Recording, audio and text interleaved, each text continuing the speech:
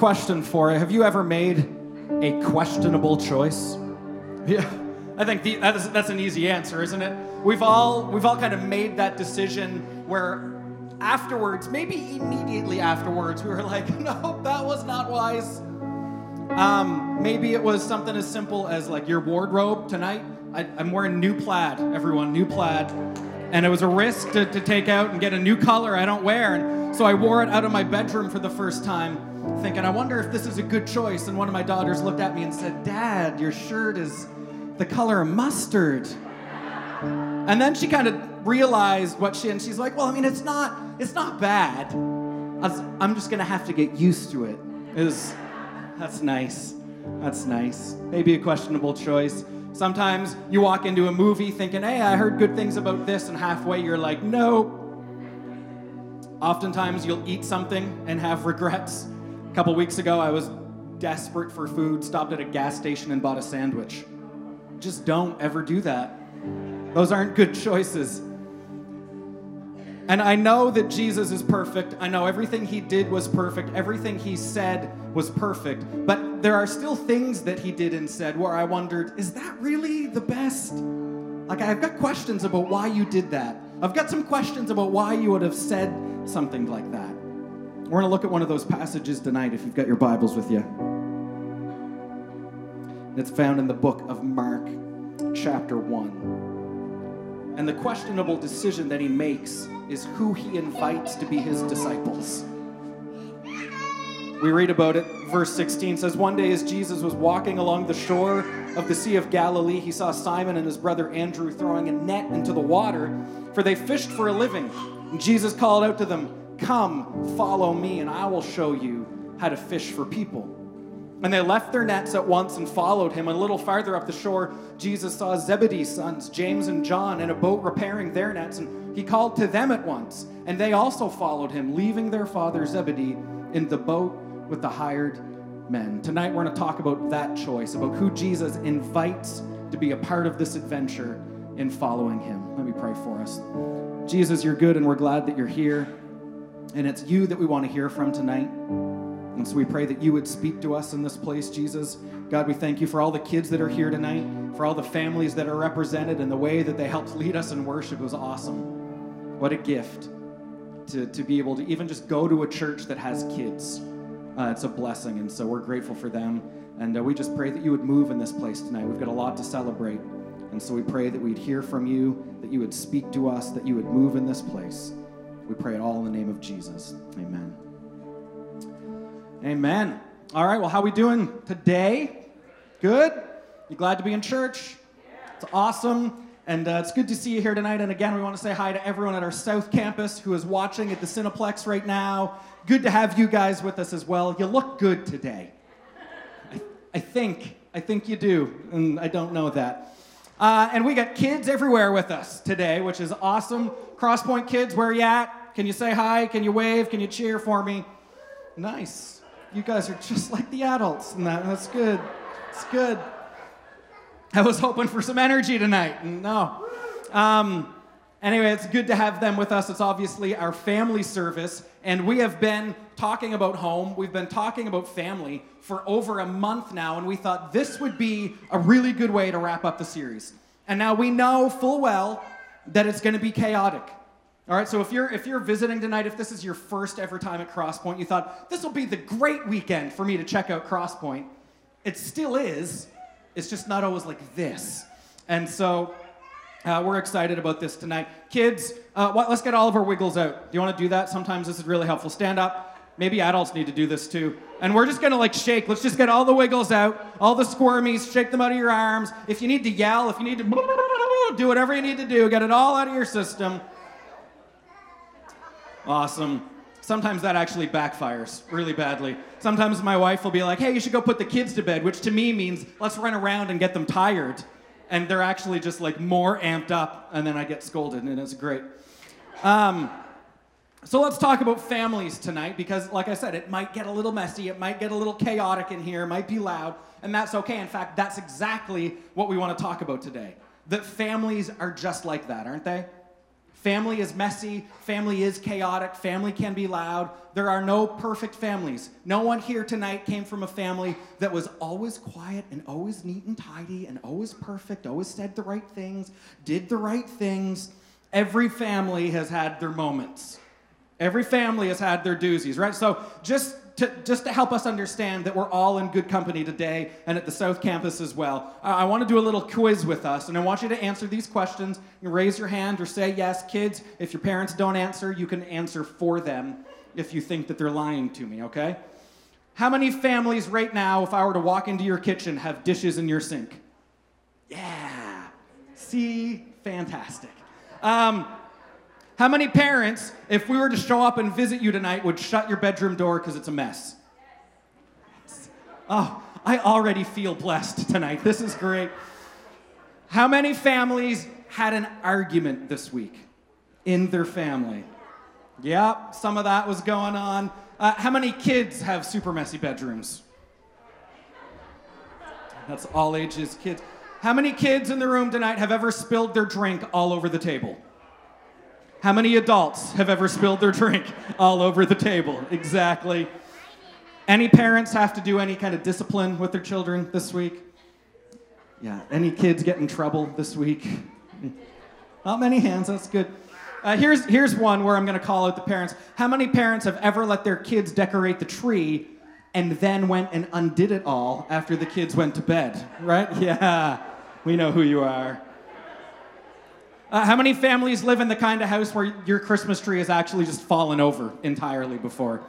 Pets, kids, whatever it is. Nice. I feel so good today. This is great. See, family life is messy, it's chaotic, it's loud. Not every family is perfect. Every family has kind of gone through their moments and had their things that have happened, kids and adults alike. And that's okay, because what I want to talk about today, is how God still chooses and uses real people from real families going through real issues. They've made real mistakes. They're going through real problems. God looks at those people and says, follow me. He looks at those people and he says, you can be in my family. And that's good news for all of us. So how many kids here, you used to think, maybe you still do, that mom and dad are perfect? Yeah, no. Okay, a couple of hands. Parents who paid your children. Right? You get to that point when you're growing up where it kind of dawns on you, like, mom and dad don't have it all together. Sometimes I think they're just pretending, and they are. They are. Right? And then you look back and you realize, wait a minute, like grandma and grandpa don't have it all together.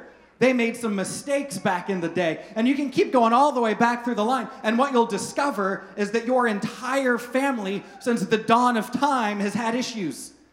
They've made mistakes. They've been full of people who have done things that weren't necessarily always the best choice. In fact, there are only two people who ever walked on the planet, other than Jesus, who were perfect, and it was Adam and Eve, and they lasted like 7 minutes tops. And it was all over after that. It's kind of fun to look back through your family tree and realize some of those things. How many of you have ever explored your family tree kind of in any detail? I love this stuff. Found out that there was a person on the Brewer side of our family that looked way, way back, and they went through our family tree. And so you'll be surprised that there are people on the Brewer side. We didn't just start in Burt's Corner, New Brunswick. Right? That's not where you can actually have to go BBC, which is before Burt's Corner, and you can go way back. And the furthest back that someone got for us was in 1620 in Cologne, Germany. I don't even know if I'm pronouncing that right. It's how it's spelled, it's how I'm saying it. And it was a guy named Adam Brouwer Berghoven. Everyone say Berghoven, because that's just fun. And Adam in 1620 was born, and he became a worker with what was known as the Dutch West India Company, and it was a trading company, and they were responsible for doing trade from Germany and Europe all the way to the Caribbean and North and South America. And so as part of his job, he actually ended up moving to Brazil, and then from Brazil, he worked his way up into New York City, and with his business partner in Brooklyn, they built a flour mill. And there in New York City is where he fell in love and had a child in 1672 named Nikolai Adams Brouwer. So he got rid of the Berghoven, which is disappointing. And I can only assume that through the generations, all these kind of New York, Boston accents turned Brower into Brewer.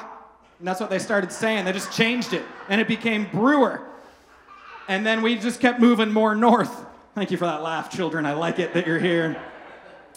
And they just get more north until eventually they landed in Bert's Corner, which is a little Brooklyn, Bert's Corner. I mean, we could have stayed. That would have been fine by me, but it's okay. And that's kind of my dad's side of the family. My dad's mom's side goes back to England. Someone actually traced it back to 1515. And this is an Este side of the family. It starts with a guy named Geoffrey Este in 1515. Apparently, every Este in New Brunswick comes from this one family. So if you're an Este, hey, we're pals. And a couple generations after that, actually, true story, one of those family members, her name was Marytown Este. I don't know how to say this because there's children present, but she went on trial at Salem. You know what I mean? And it got heated, right? That is my great-grandmother times 6. She's in my family tree. That is the coolest thing ever. That is amazing. She turned me into a newt. Right? It's awesome. Right? Yes. It doesn't matter how far back you go. You know that there are people in your family tree, all of them, who've got some issues. They've got a past. They've got a story. They did some things. Nobody is perfect. No family is perfect. We don't have to pretend like our families are perfect. Isn't it so freeing when you go over to another family's house and just like there's no expectation for perfection and everyone can just be themselves and your kids are running rampant and it's just, isn't it just feel good? But it's okay to be that family. That church should be that family where you can walk in and know, all right, no one here is perfect. We're all a little bit messy. It's a little bit loud and chaotic, and that is A-okay. God's family tree is just like ours. Jesus' family tree is full of crazy people who did awful things.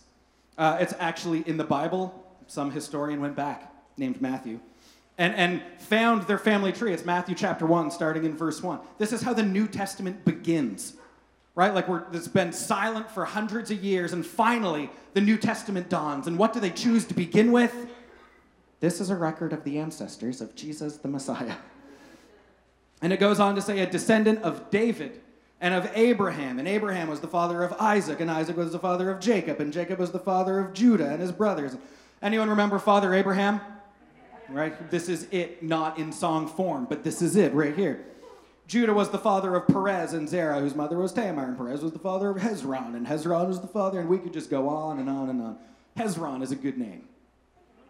If anyone in here is pregnant, great name option for you right there.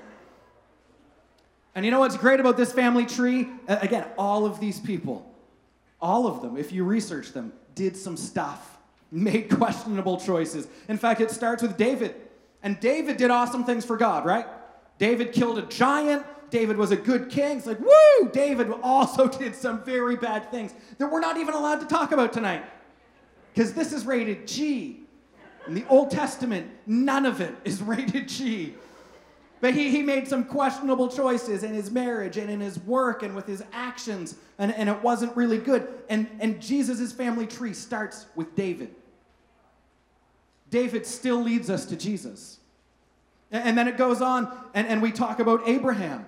And Abraham was a guy, he was old, and him and his wife, all they wanted to have was kids, and they were never able to have kids, and God was like, just be patient, just trust me, someday you're going to have kids. But Abraham couldn't wait.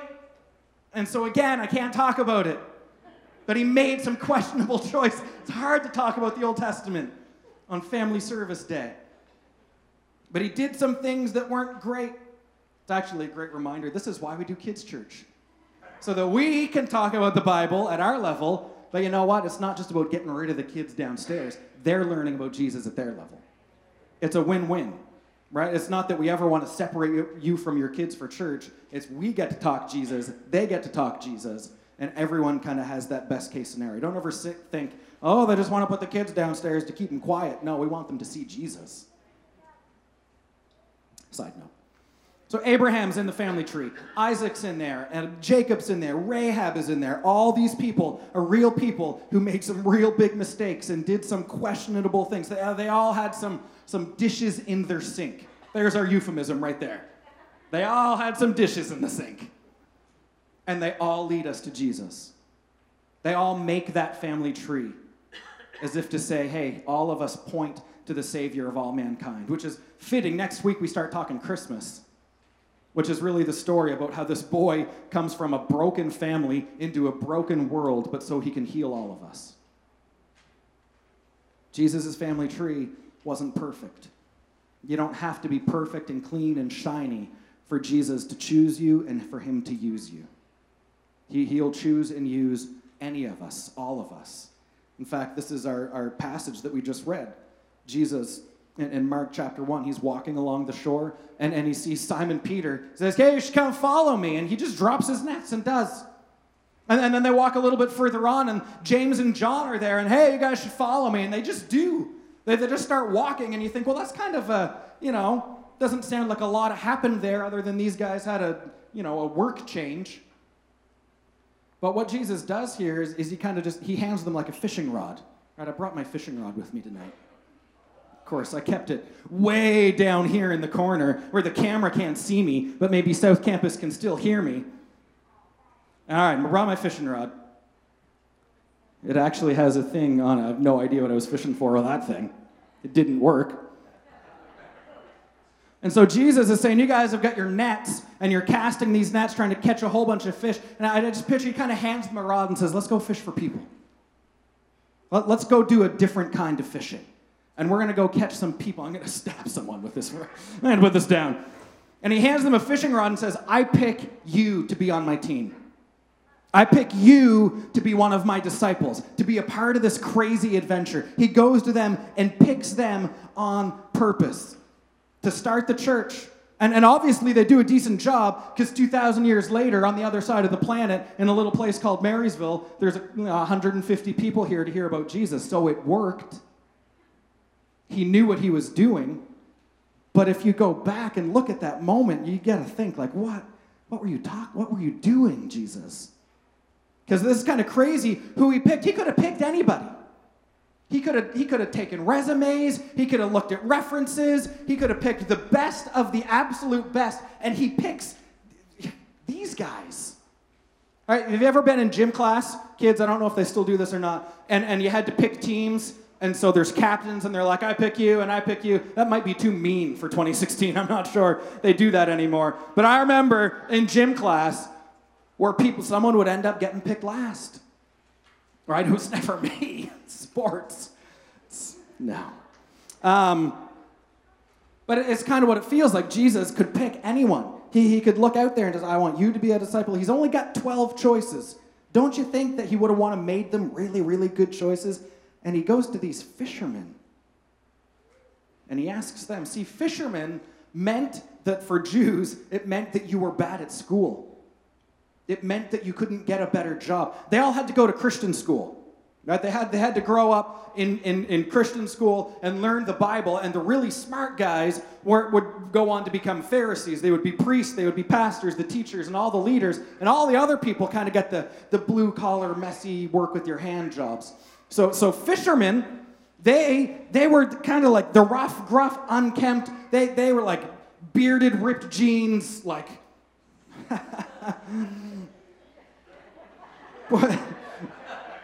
quick-tempered, boisterous, miserable, bad word personalities. And so Jesus picks them. And you look at who he picked. He calls James and John, they're referred to as the sons of thunder. Right? The Bible never says why, but you can put it together. You know why? Because they're loud. We learned that these guys are really loud, opinionated, brash personalities. These are the guys who they argue about who's the best disciple. It's James and John. Who's better? I'm better. No, I'm better. What are you doing? And then they'd fight each other. That was James and John. That was the sons of thunder. And Jesus is like, guys, we're not rating each other on a disciple scale. And one time, they were actually in a village, and the villagers weren't nice to Jesus. And they were like, do you guys want us to call down fire from heaven and destroy all of you? No. Right? Who does that? James and John, sons of thunder. Fishermen, not smart guys. But you know what? They end up being two of Jesus' closest friends. In fact, John becomes the disciple known as the one that Jesus loved. He built the church on those guys. They go on to do incredible things for God's kingdom. And then you get to Simon Peter, and this guy was something else also. He had a lot of dishes in his sink too. And Peter, he had a knack for saying like things would come out of his mouth before they were filtered through his head. Right? You know those times when you just kind of say something, and then after it's out, you're like, shouldn't have. Can't put it back in, too late now. Right? But Peter did that all the time. How many of you have ever done that? Said something. Sometimes it's completely innocent. Sometimes you don't even mean to do it. I was getting coffee one time, very recently, and the lady was like, here's your coffee. And I said, thanks, you too. Like, said it as I'm driving away. Like, oh, good. Awkward moment.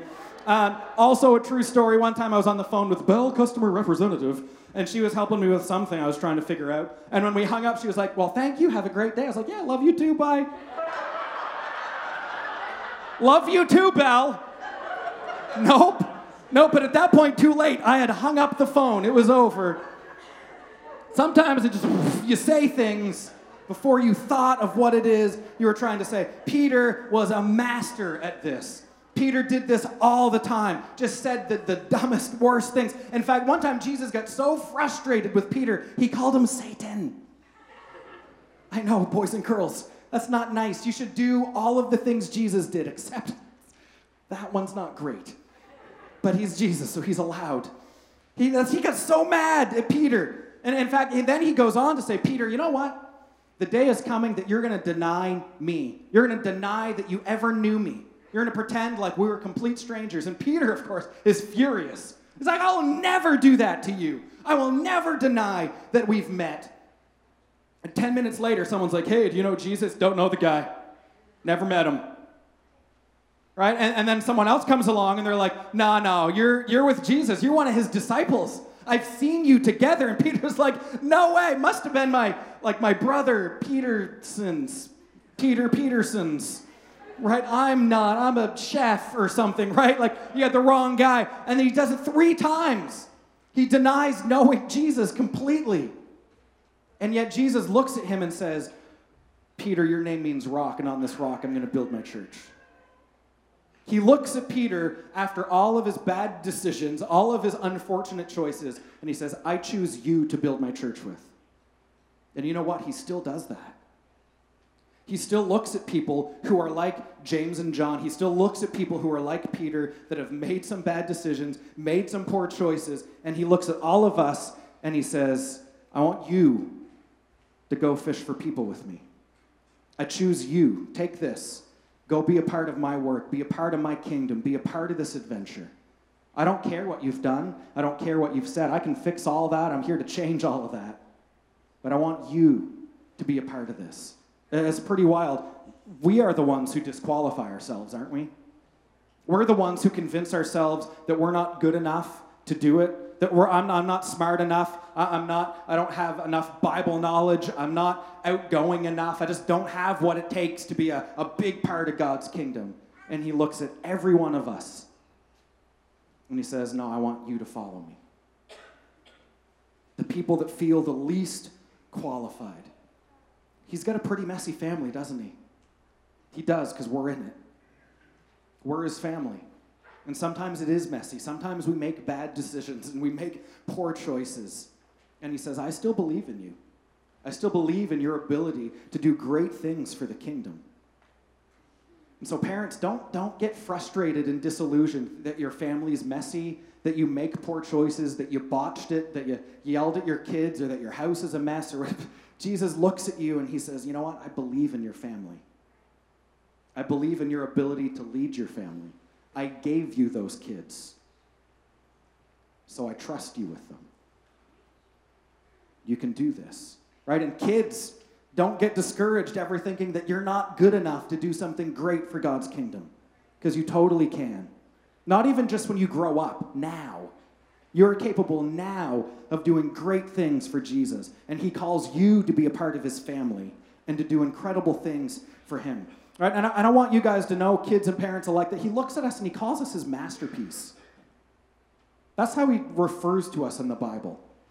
a masterpiece. And so I want you guys to know that we believe that kids are church now. Kids aren't just the church of someday, of later, right? These kids, and what they are, right? All these kids who are up here, they might be leading us in worship in a few years. They might be leading kids ministry for us in a few years, but they're still a part of the church now, and they still let us in worship today. In fact, some of those kids actually help out in kids ministry every week. They're the church now. See, sometimes we think that we're the ones that are supposed to teach our children, but Jesus reminds us that actually we can learn quite a bit from the kids.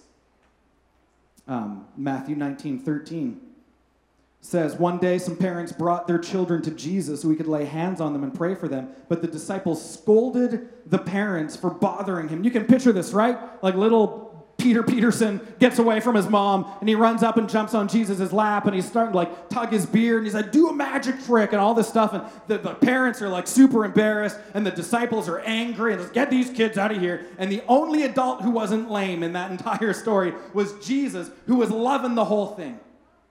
And he says this in verse 14, let the children come to me. Don't stop them, for the kingdom of heaven belongs to those who are like these children. Did you catch that? The kingdom of heaven is like the children. Right? So sometimes as parents, we're worried about what our kids are going to be like when they grow up. And I want my kid to grow up and be just like, well, maybe not me or whoever you are or whatever. We want them to grow up and be like someone. And Jesus is kind of like, actually, some of you adults need to grow down and be more like your kids. Sometimes they have it more together and they get it better than we do, don't they? We can learn from kids. They're not just up here with us today so that they can learn from us. We can learn from them. And the joy that these kids have and the faith that they have, that they just believe. They just believe Jesus at his word. They hear a Bible story and they're like, that's true and I believe it and it can happen. That's awesome. Maybe we need to be more like children. Jesus knew all along kids were way easier to work with than parents. So see, sometimes the messiness and loudness of a family, the message that you get sometimes for yourself is just to clean up and calm down. But Jesus reminds us that no, in the middle of that mess, I can do some incredible things. And I've got a plan for all of you in that family, no matter who you are or what you've done, no matter how messy it seems to get. Jesus can choose you and use you, and he wants you to be in the family. He hands you a fishing rod and says, join me in doing this. Let's all be part of this adventure together. So, what we're going to do right now, which is awesome, the band is going to come, and we're actually going to baptize people tonight. But you know what's fantastic about this? Is we're baptizing a family tonight. We're going to baptize a mom and a dad and one of their children. And you know what I love about this story? Is that this started with one of the children inviting dad to church. And now dad's getting baptized, right? So let the children come to me, because sometimes they know the way. Sometimes they know what they're doing. And so be encouraged tonight, families, that God is with you. He's got a plan for you. He can use you even in the midst of what seems like a chaotic life. He's good and he's for us. And he invites all of us to be a part of his family. Amen? Amen.